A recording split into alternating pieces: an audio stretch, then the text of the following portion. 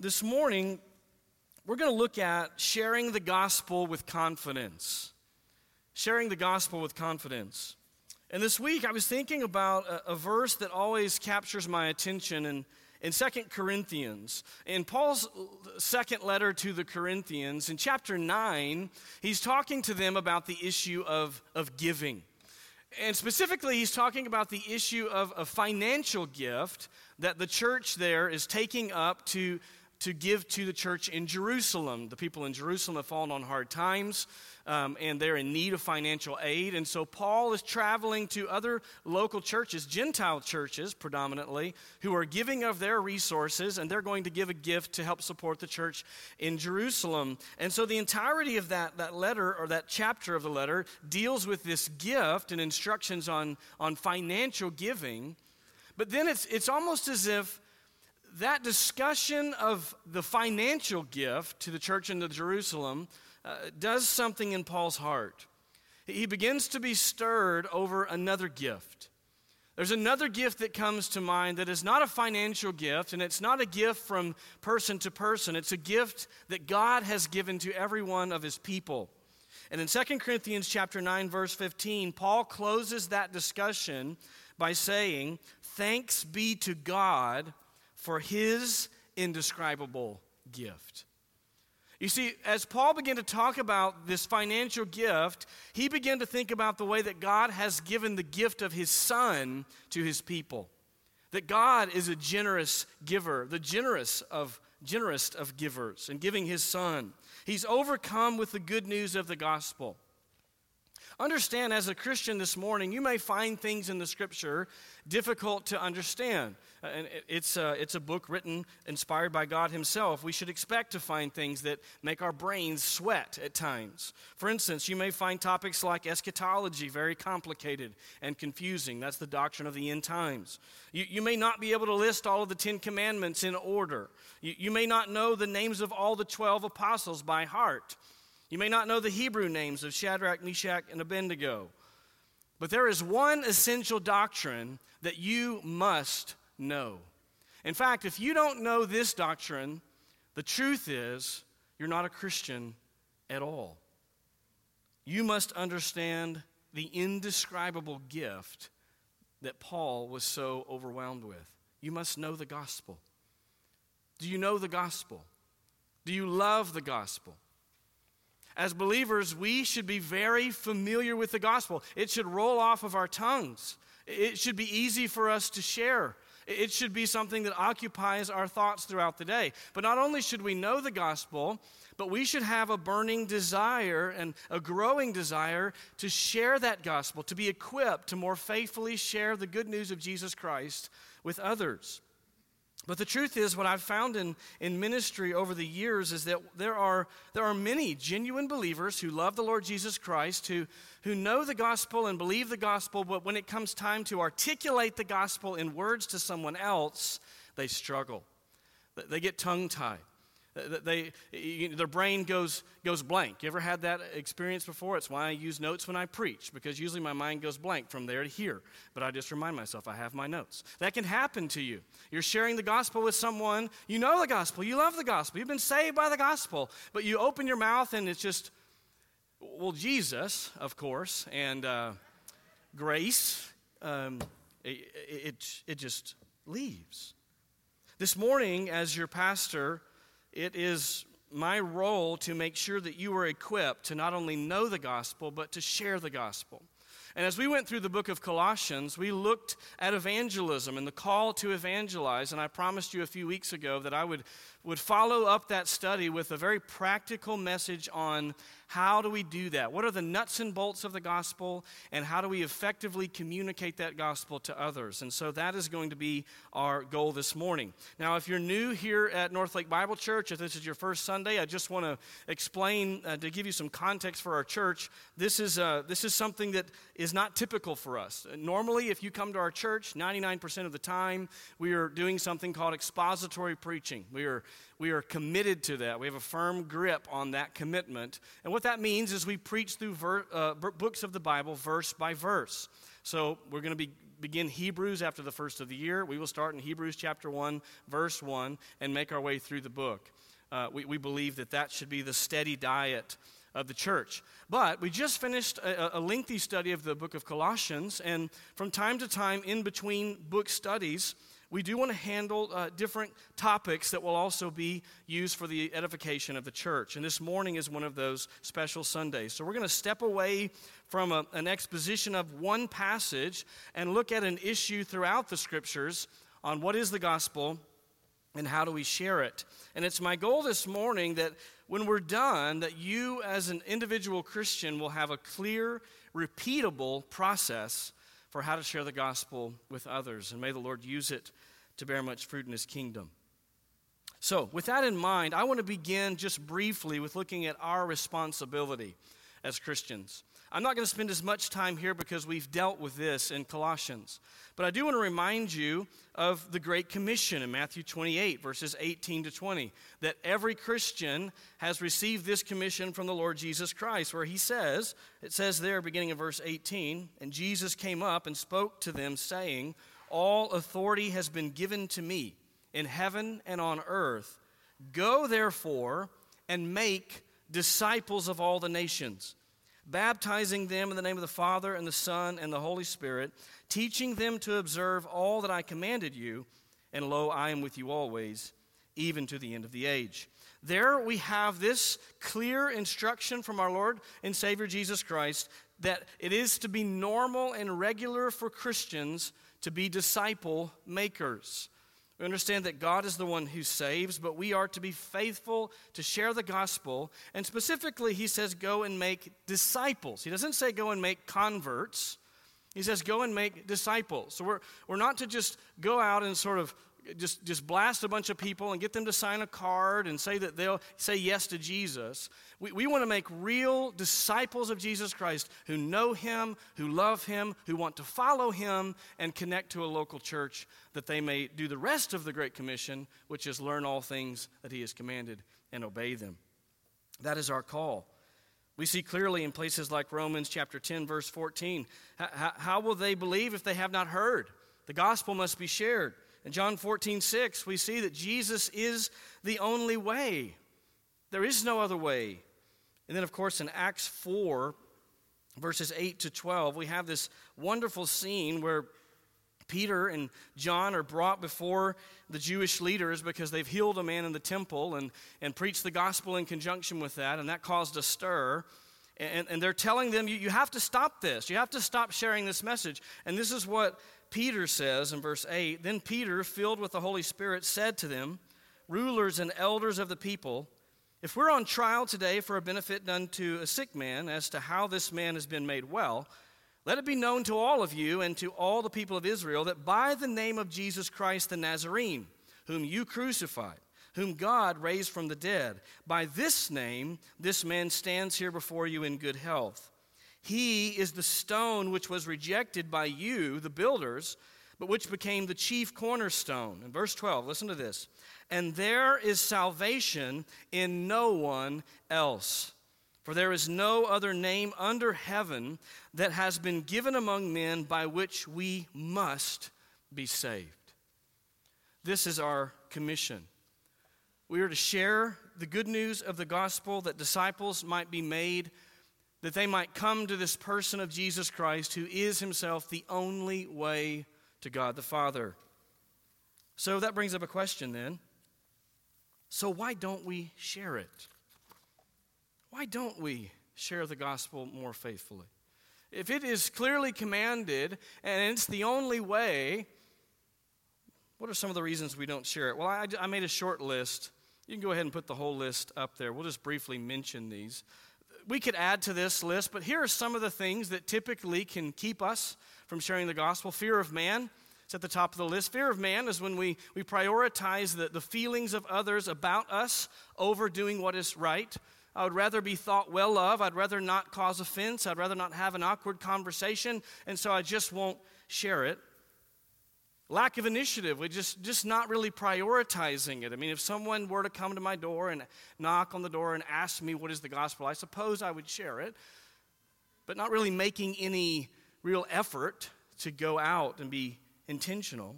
Lack of training. Maybe you have a real burden to share the gospel. You know you should. You feel convicted that you're not, but the truth is you just don't feel equipped to do so. Well, that's why we're doing this morning, to help with that. Sometimes we're just distracted by the details of life. Life is busy. There's soccer practice and basketball practice and this and that and the other good things, real life things that get in the way of us sometimes prioritizing better things. The love of self. The love of self ties into the fear of man, but sometimes, I just want my comfortable, easy life. I don't want to make any waves with people. I'm comfortable here in my home. I worked hard today. I don't really want to get out and talk to anyone. Love of self. And then, of course, poor theology can add to that. Just either not understanding the gospel or not understanding the command to share the gospel or not understanding the importance of doing so. Those are some of the most common reasons we may not share the gospel. And so let's begin then. We know that we should, we know that we must if we're Christians. We know that Jesus is the only way. Where do we begin? I think we have to lay a right theological foundation about evangelism to begin with. So let's talk about a biblical perspective of evangelism. This is so important, so crucial that we start here before we get into the nuts and bolts of the gospel and sharing the gospel. First of all, we have to understand that the Bible teaches over and over again that God is sovereign over salvation. You have to know this. You have to have this in mind as you think about evangelism and as you go out to share the gospel. It is a helpful corrective for us. We see this all over the place. But in Acts chapter 13 specifically, I want to share this one passage with you. Beginning in verse 42, I want to read this section, but really leading up to verse 48. It says, as Paul and Barnabas were going out, the people kept begging that these things might be spoken to them the next Sabbath. So they're on a missionary journey. They're sharing the gospel. The people are excited. Verse 43. Now, when the meeting of the synagogue had broken up, many of the Jews and of the God-fearing proselytes followed Paul and Barnabas, who, speaking to them, were urging them to continue in the grace of God. The next Sabbath, nearly the whole city assembled to hear the word of the Lord. But when the Jews saw the crowds, they were filled with jealousy and began contradicting the things spoken by Paul and were blaspheming. Paul and Barnabas spoke out boldly and said, it was necessary that the word of God be spoken to you first. Since you repudiate it and judge yourselves unworthy of eternal life, behold, we are turning to the Gentiles. For so the Lord has commanded us, I've placed you as a light for the Gentiles, that you may bring salvation to the end of the earth. Now listen to verse 48. When the Gentiles heard this, they began rejoicing and glorifying the word of the Lord. And as many as had been appointed to eternal life believed. Notice the word order. It does not say, and as many as believed were appointed to eternal life. It's reversed. It says, and as many as had been appointed to eternal life believed. The apostles understood this. They knew that they were sent out. They had to be faithful to share the gospel, but they also knew that the only way that anyone was going to respond to the message is if God the Father, through his Son and the Holy Spirit, did a work in their heart. It says also in John 6:44 that no one can come to the Father unless he's drawn, that the Father must draw him to salvation. So we have to have that in mind because it focuses our responsibility. You can't save anyone. I can't save anyone. The most gifted evangelist and apologist on the planet cannot save anyone with their swift words and swift brains and clever thoughts and statements. It must be God who saves. In fact, here's the truth. Here's the reality when we share the gospel. We are preaching to the dead. Spiritually speaking, we are preaching to the dead. And you say, well, what's the point then? If they're spiritually dead and they can't even respond to the gospel in their own strength, what's the point? The point is, Paul said, I'm not ashamed of the gospel. Why? Because it is the power of God unto salvation. They are dead, but can be made alive by God, but how? God says in his sovereign choice that it will be through the preaching of a message, the message of the gospel. and some will come in true faith and repentance. We know that because here you are. Here I am. God saves through the gospel. We're simply to be faithful. 1 Corinthians chapter 3, verses 6 and 7, Paul says, I planted, Apollos watered, but God was causing the growth.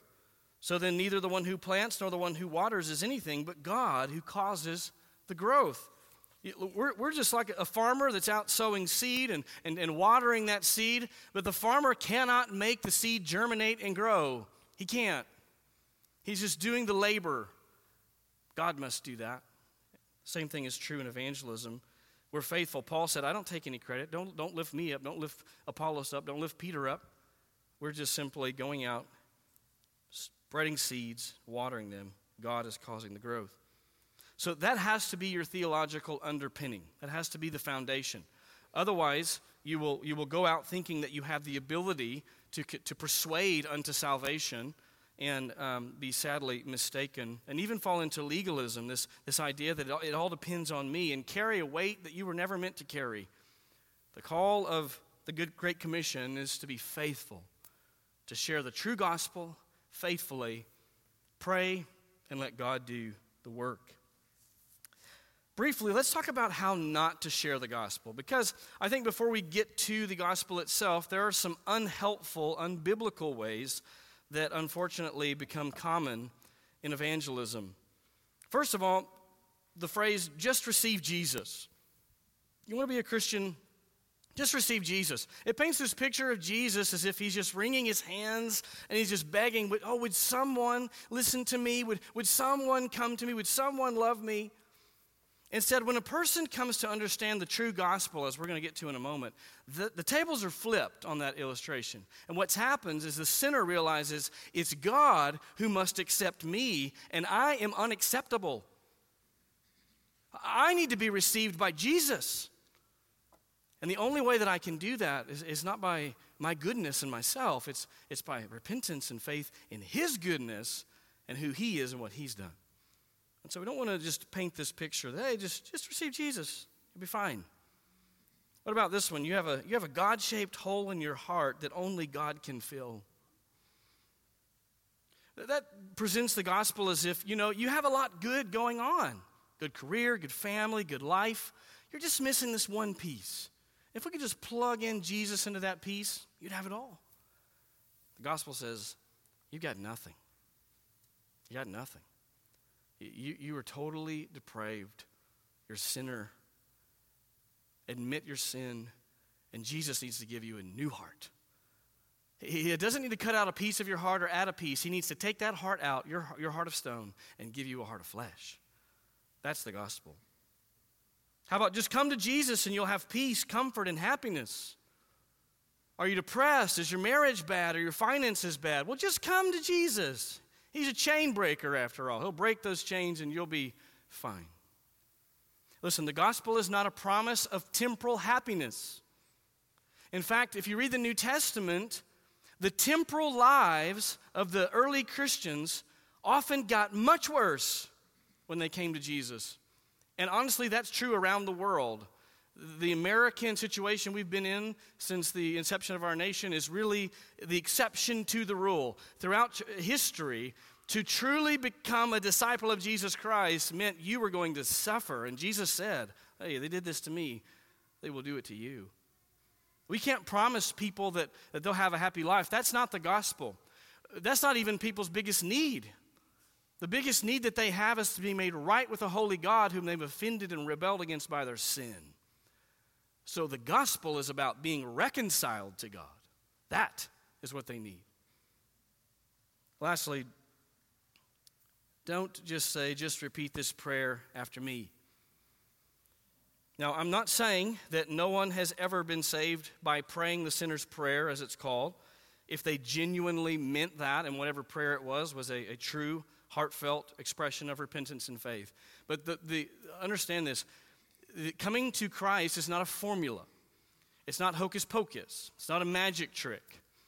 When a person truly understands their sin and how awful they have rebelled against God. And it's just laid bare before them, and they really see it. And then they see the precious riches and glories of Jesus Christ.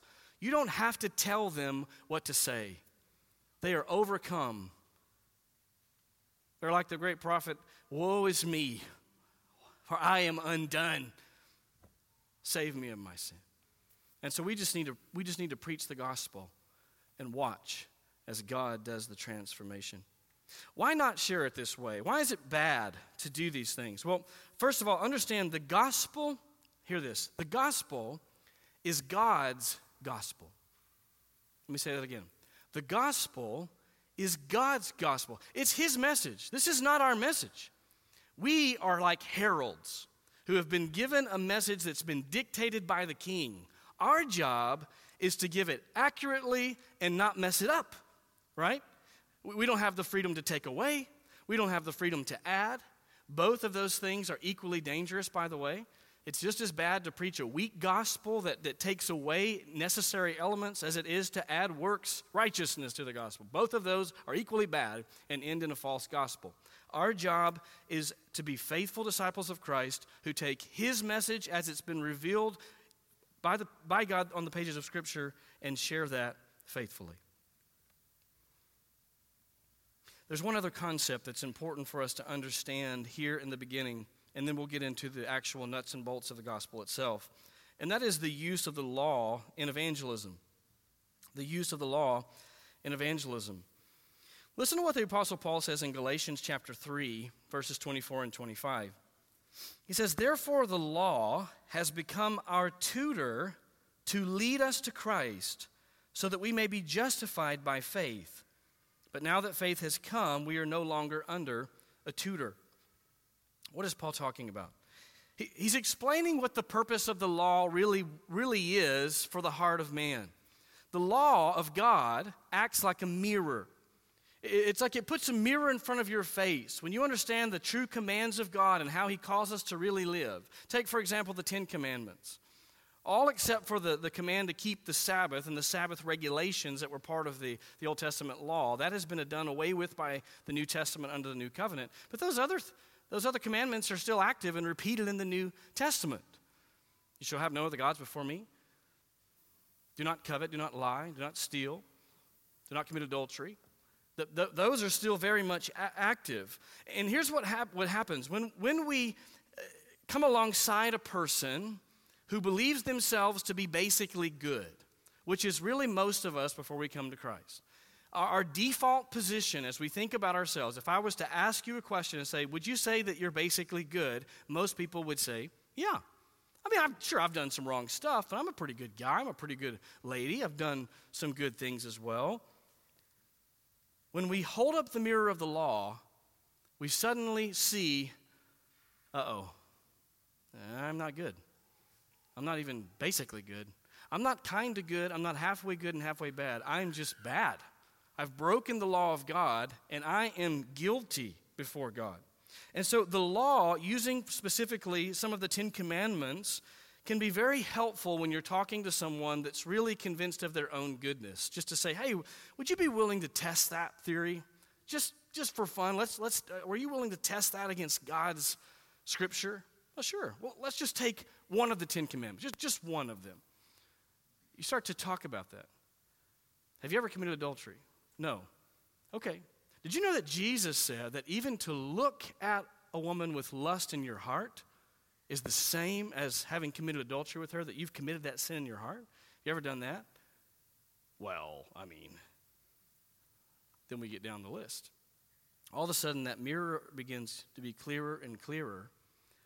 And what we're doing in that is not telling them that they can be saved by doing better, but that works is not the answer. It's something else. It's something better.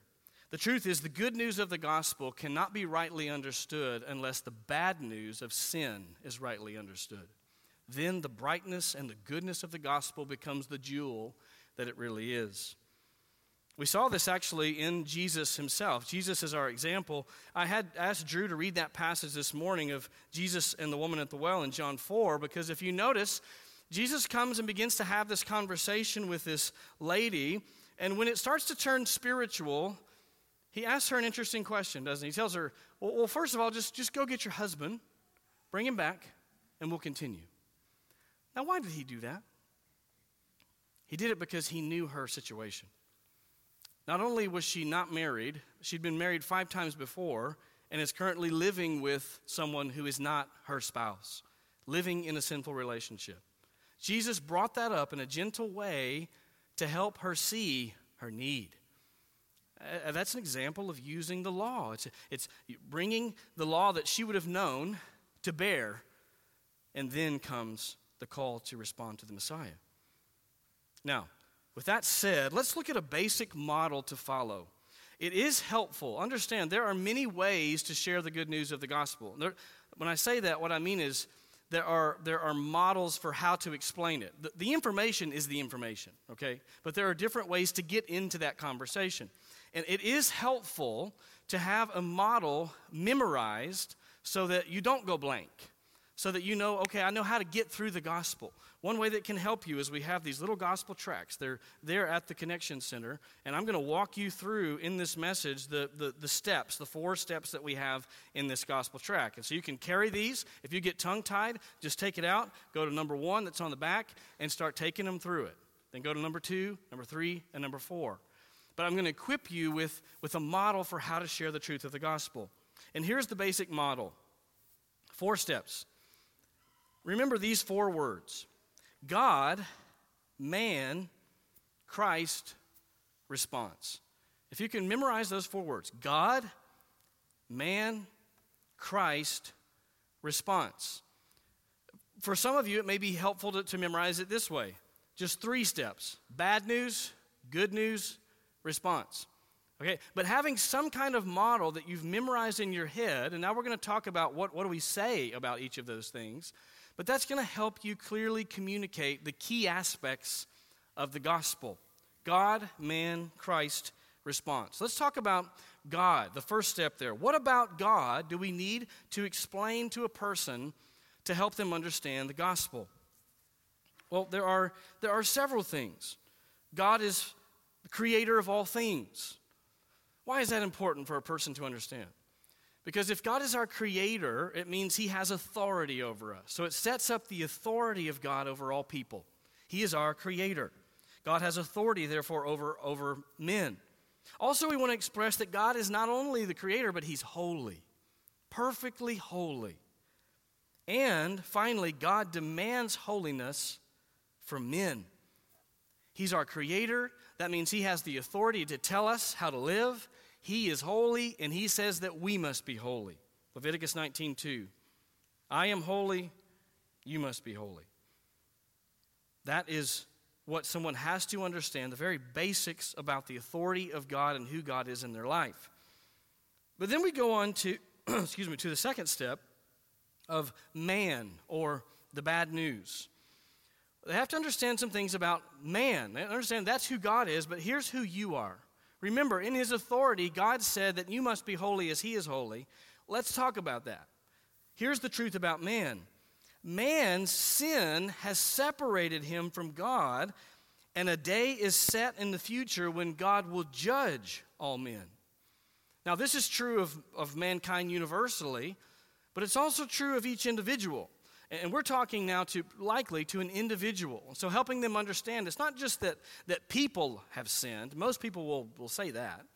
But that you specifically, as an individual, have sinned. Romans 3:23, for all have sinned and fallen short of the glory of God.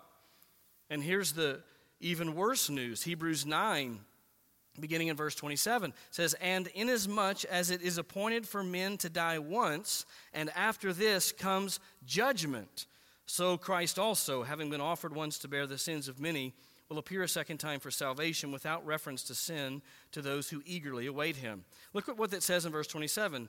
It's appointed for men to die, and then judgment. It's important for people to understand you are a sinner through and through who has rebelled against a holy God, and judgment is coming for every individual person. In fact, in James 2:10, listen to this. It says, "For whoever keeps the whole law," just imagine you kept every law of God and yet stumbles in one point, he's become guilty of all. This presents the law of God like a massive chain. How many links in that chain have to be broken for the chain to be broken? Just one. Oftentimes people will say, well, I know, okay, all right, I've told a lie, I admit it. I've lusted in my heart, okay, I admit that, but I've never killed anybody. Just one. Just one. One sin, and we are guilty of breaking the whole law. And now we come to a topic that is uncomfortable in our modern age, but is clearly revealed on the pages of Scripture. For those who enter that judgment apart from Christ, the Bible explains the reality for them for eternity will be hell. A real place, a place of judgment, a place of suffering. Revelation chapter 20, verses 11 to 15. Then I saw a great white throne, and him who sat upon it, from whose presence earth and heaven fled away, and no place was found for them. And I saw the dead, the great and the small, standing before the throne, and the books were opened. And another book was opened, which is the book of life. And the dead were judged from the things which were written in the books according to their deeds. And the sea gave up the dead which were in it, and death and Hades gave up the dead which were in them, and they were judged, every one according to their deeds. Then death and Hades were thrown into the lake of fire. This is the second death, the lake of fire. And if anyone's name was not found written in the book of life, he was thrown into the lake of fire. Sobering but true words. The gospel is deadly serious. We're talking about eternity. For all who die in their sins, judgment in hell really does await. That is the bad news. And if you share that bad news in its fullness, there should be a heaviness. You should feel a heaviness right now. I feel a heaviness right now. When you share this to an individual, they should feel a heaviness. If they don't get it. Because these are heavy things. And now we're in the right disposition to hear the good news of the gospel. That brings us now to Christ. The good news. What about Jesus do we need to share with a person so that they may come to true saving faith? Well, understand that Jesus, who was he? He was God and man in one person. The God-man. God who took on human flesh. And he lived a perfect life. If you come to our church regularly, you know that I share the gospel as a part of every sermon that I give, and almost without fail, I mention the perfect life of Jesus. Why is that so important? Why not just skip to the cross? Understand, this is really helpful for us. Both the perfect life and sacrificial death of Jesus were substitutionary. What I mean is, both of them were done in your place and in my place. You and I have broken the law. We have not been perfect. And if someone is going to be qualified to pay for our sins, they have to have been perfect. And so when Jesus came and he grew up as a baby into a child, into a young man, and lived his whole life without sin, he was qualified as the God-man, the perfect God-man, to then offer that perfect sinless life as a sacrifice and it be accepted by God. Think about this. Other people have actually died for you and for me. If you don't believe me, just go to a military cemetery. There are thousands upon thousands of people who have died for our benefit. But all they have died for, and I'm not minimizing it, but is to allow us to have this temporal life. Jesus alone was qualified because of his perfection as the God-man to offer that life to pay for our eternal destiny, which is much, much more valuable. And so it is important for people to understand, look, he was God in human flesh who lived a perfect life. And then he offered that life as a sacrifice on the cross. This is 2 Corinthians 5:21. He, that's God the Father, made him, Jesus, who knew no sin, to be sin on our behalf, so that we might become the righteousness of God in him. That's substitutionary atonement. He died in our place, and then you can't leave out the resurrection. How do we know it worked? How do we know that the Father accepted the sacrifice of the Son? Because the tomb is empty. In the resurrection, Jesus validates who he was, what he taught, and the fact that the Father has accepted his sacrifice for the sins of his people. The resurrection is not an add-on to the end of the gospel. It's why we know the gospel is true. It's the miracle that proved the validity of the gospel. Now, we're tempted often to just leave it there. We shared about God, we shared the bad news, we shared the good news. But we can't just leave it there. Because the demons know and even believe that. And they shudder, the Bible says. What's the difference? A lot of people have grown up in church. They know and believe this, but they're not saved. Why not? It's because there's something that must come next. And this is where God must do this work in their heart as we share the truth. They must respond. That brings us to the proper response. As we close the gospel message, we leave them with an exhortation. Listen, friend, if you recognize your sin and you were broken before God and you want to turn to Jesus Christ for salvation, here is what the Bible says. A twofold response. Really, it's two sides of the same coin. Repent and believe the gospel. Repentance and faith. Repentance and faith. We are tempted to just leave out the idea of repentance and just say faith. But the only problem with that is the Bible doesn't do that. The Bible includes the word repentance, and in fact, when faith is on its own, the biblical idea of faith is a repenting faith. Faith is not just cognitive belief, okay? It's not just saying, sure, I believe Jesus was that guy, I believe he did those things. True faith involves repentance, a turning to God. In fact, on the day of Pentecost, the first time the gospel was preached to a large group after Jesus ascended to heaven, the Holy Spirit comes, Peter preaches the gospel, and the people are cut to their core. I mean, they're just ripped apart, spiritually speaking. They cry out, what do we do? Oh no, we've crucified the Messiah. What do we do? Peter said to them, repent. Repent. And each of you be baptized in the name of Jesus Christ for the forgiveness of your sins, and you will receive the gift of the Holy Spirit. To be clear, he's not adding baptism as a saving aspect of salvation, but rather baptism is the outward expression of the repentant sinner. It's telling the world, I have repented. Repentance and faith takes place in the heart between us and God. We tell the world, initially, we've come to Christ through baptism. So baptism is not salvific, but it is a testimony of the saving grace that's already been applied to the Christian. Notice also Acts chapter 20. Verses 18 to 21.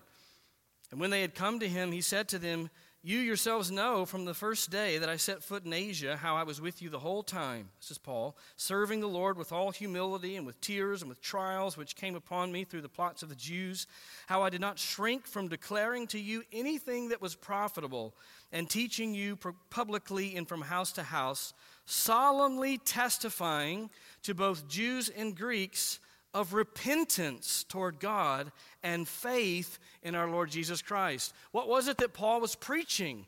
Repent and believe in the gospel of Jesus Christ. And this is the gospel that we must preach. This is the biblical response to the gospel. It is not enough to say, sure, I believe that, I'll take Jesus. A true saving faith is a trust in Jesus as my only hope and a willingness to turn away from following after myself in sin and to follow after Christ. We're not saying that a person has to become perfect. Repentance gets mixed up in some people's minds as if we're adding works to the gospel. We're not saying, go clean yourself up, get your life right, and now you're saved. Repentance happens in an instant, just like faith. It's a turn. My mind is changed, and I am now oriented this way. I was going that way, and now my life is going this way, following after Christ. Repentance and faith. This is the appropriate response to the gospel. So with that in mind, I would encourage you to memorize either these 4 words or another set of words that that get you to the same point, but here is again the basic sketch. God, man, Christ, response. God, man, Christ, response. Or bad news, good news, response. Memorize this, practice this, be able to share this, and carry one of these, and it will help walk you through that gospel. Understand that sharing the gospel message was normal and regular in the life of the New Testament church. This is not something left to radical Christians. It was not as if the apostles were the only ones sharing the gospel. The gospel was spreading like wildfire across that area because Christians, individual disciples, were sharing the gospel. In fact, let me just give you a quick list. You can put all of these up on the screen of different avenues or ways in which we see the gospel being shared in the New Testament. We see it's shared to large groups. We just read from the day of Pentecost. That was thousands of people were standing there as Peter proclaims the gospel. We see in Acts chapter 5, verse 42, that they were sharing it in the temple. Remember, the temple is where the Jews came to worship, and so the Christians just said, well, it's logical that this is the place of worship, and this is the Messiah we've been waiting for, and so we'll just have services here. We'll start preaching to people here at the temple. And so that's what they were doing in those early days. Look at Acts 5:42. It says, and in every day in the temple from house to house, they kept right on teaching and preaching Jesus as the Christ. So it happened in the temple. It happened house to house. We see it happen one-on-one with Philip and the Ethiopian eunuch. And then, of course, with Jesus and the Samaritan woman that we read in John 4. We have all of these different explanations and examples of the gospel being shared in all kinds of settings. And so regardless of your personality, I mean, some people will say, well, I'm an introvert, I'm not, that's for other people. Sorry, if you're a Christian, you're called to share the gospel. I agree, the Bible's clear, not everyone's as gifted, not everyone has the gift of evangelism, where they're just every day, it's like 10 people come to know Jesus. Praise God for those people. I'm not saying that we all have the gift of evangelism. We all do have the command, though, to evangelize. And so whatever level of giftedness you have, use it to the maximum ability that God has given you. That brings us to a new idea. Now that we know the gospel and that we're commanded to share the gospel, we need to be recognizing gospel opportunities. We want to cultivate a gospel lens for life. If you're a Christian, you should see life through the gospel. You should see people through the gospel. When you're talking to someone at work, or when you're getting your hair cut, or you're on an airplane, or your neighbor walks out and y'all start chatting while you're mowing the yard or something, you should be thinking through a gospel lens. The person that I'm talking to is in one of two camps. They are lost or they are saved. And I would like to find that out and share the gospel with them. That should be how you think about interactions with people. Develop a gospel lens. If you're not used to thinking that way, start thinking that way if you're a Christian. I would encourage you, pray for gospel opportunities. We've talked about the gift and necessity of prayer in Colossians. Pray, God, open doors. Help me to be faithful. Help me to recognize them when they come. As I've already said, you can carry gospel tracts or wear a church t-shirt or something like that, not because that is sharing the gospel, but because that can open up doors as people ask questions. Hey, where's that church on your shirt? Or I like carrying a gospel tract because when I put my hand in my pocket to get my phone or something else, I hit that.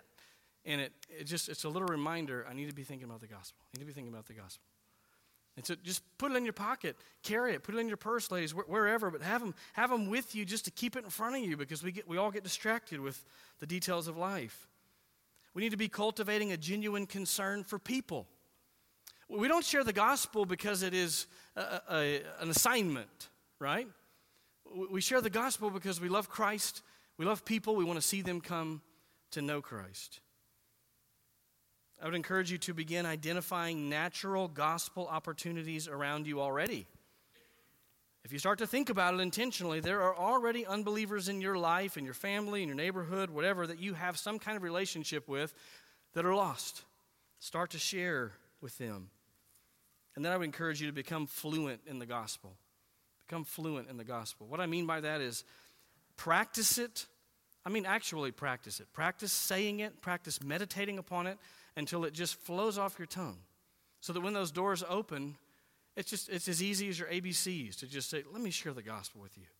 And there it is. Practice it. Practice it.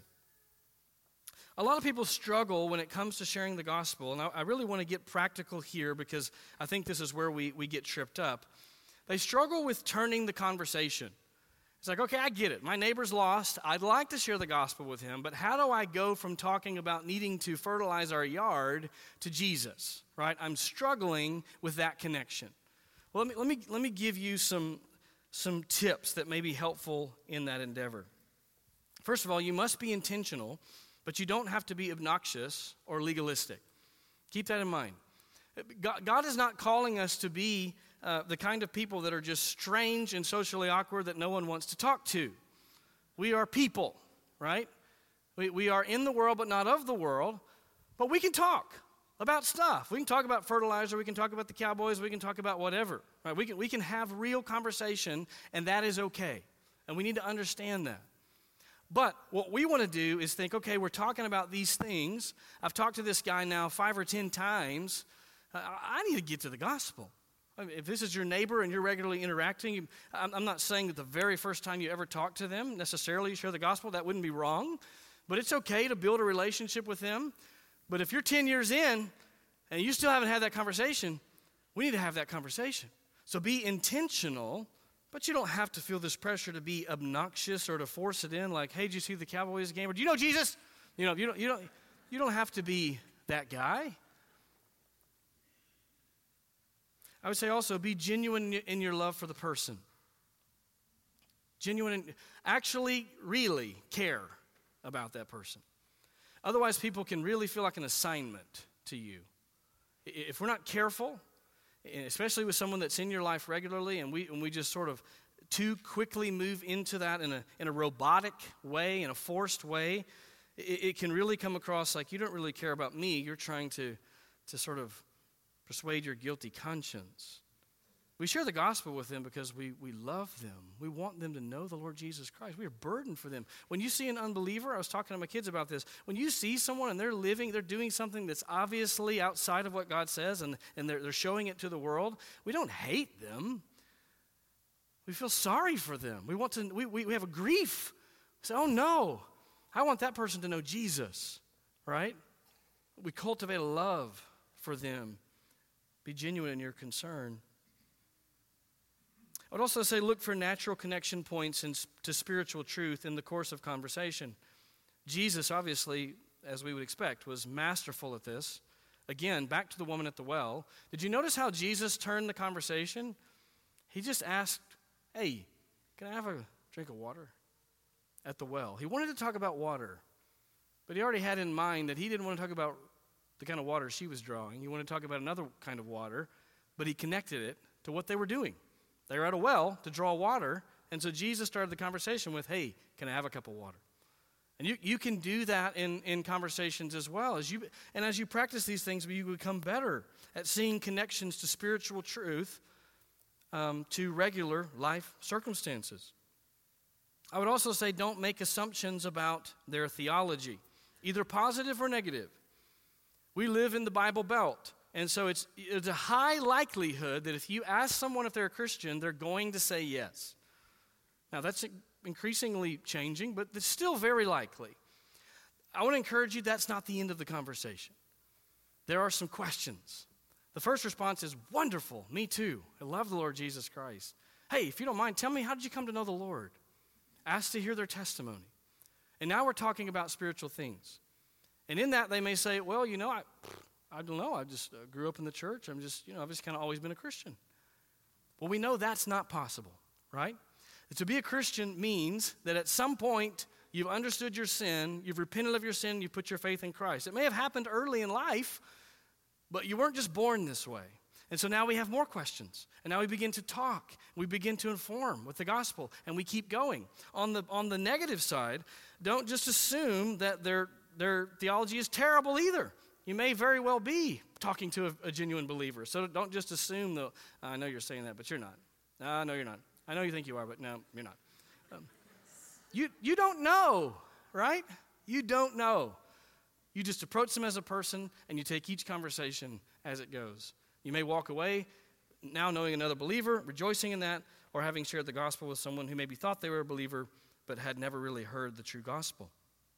I would also say don't attack their church, pastor, or denomination.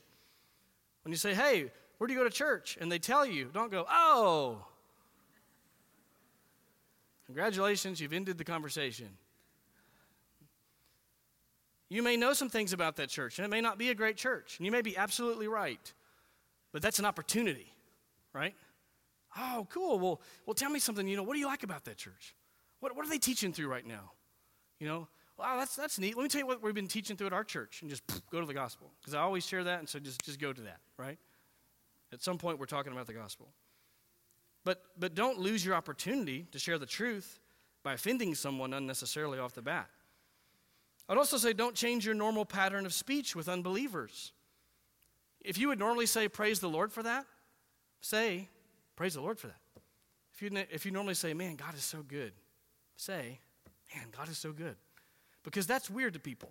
If you're not a believer, you're like, oh, well, okay, yeah, I haven't thought about that, but yeah. And it can open up doors over time. That's a different. Our speech should be seasoned with salt, as we talked about. We should talk like Christians. We should talk like people who love Jesus, and that's okay. Also, I would say keep the gospel primary and gather information. Keep the gospel primary in your conversation. There are all kinds of rabbit trails. We can talk about evolution, and we can talk about all these different things and different theories of that and this and the other, and don't get distracted in those things. Listen, I'm not saying I'm unwilling to talk to someone who has honest questions about those things. I will, but I'm always wanting to get back to the gospel. That is the goal, and that is where we need to land. Real quick. Let's put all of these on the screen. Here are some potential questions you might ask to help turn the conversation. Do you go to church anywhere around here? I ask people that often when I'm getting my hair cut. It's a good one. They find out I'm a pastor, and that either really excites things or shuts things down. Secondly, would you and your family like to come to church with me or us?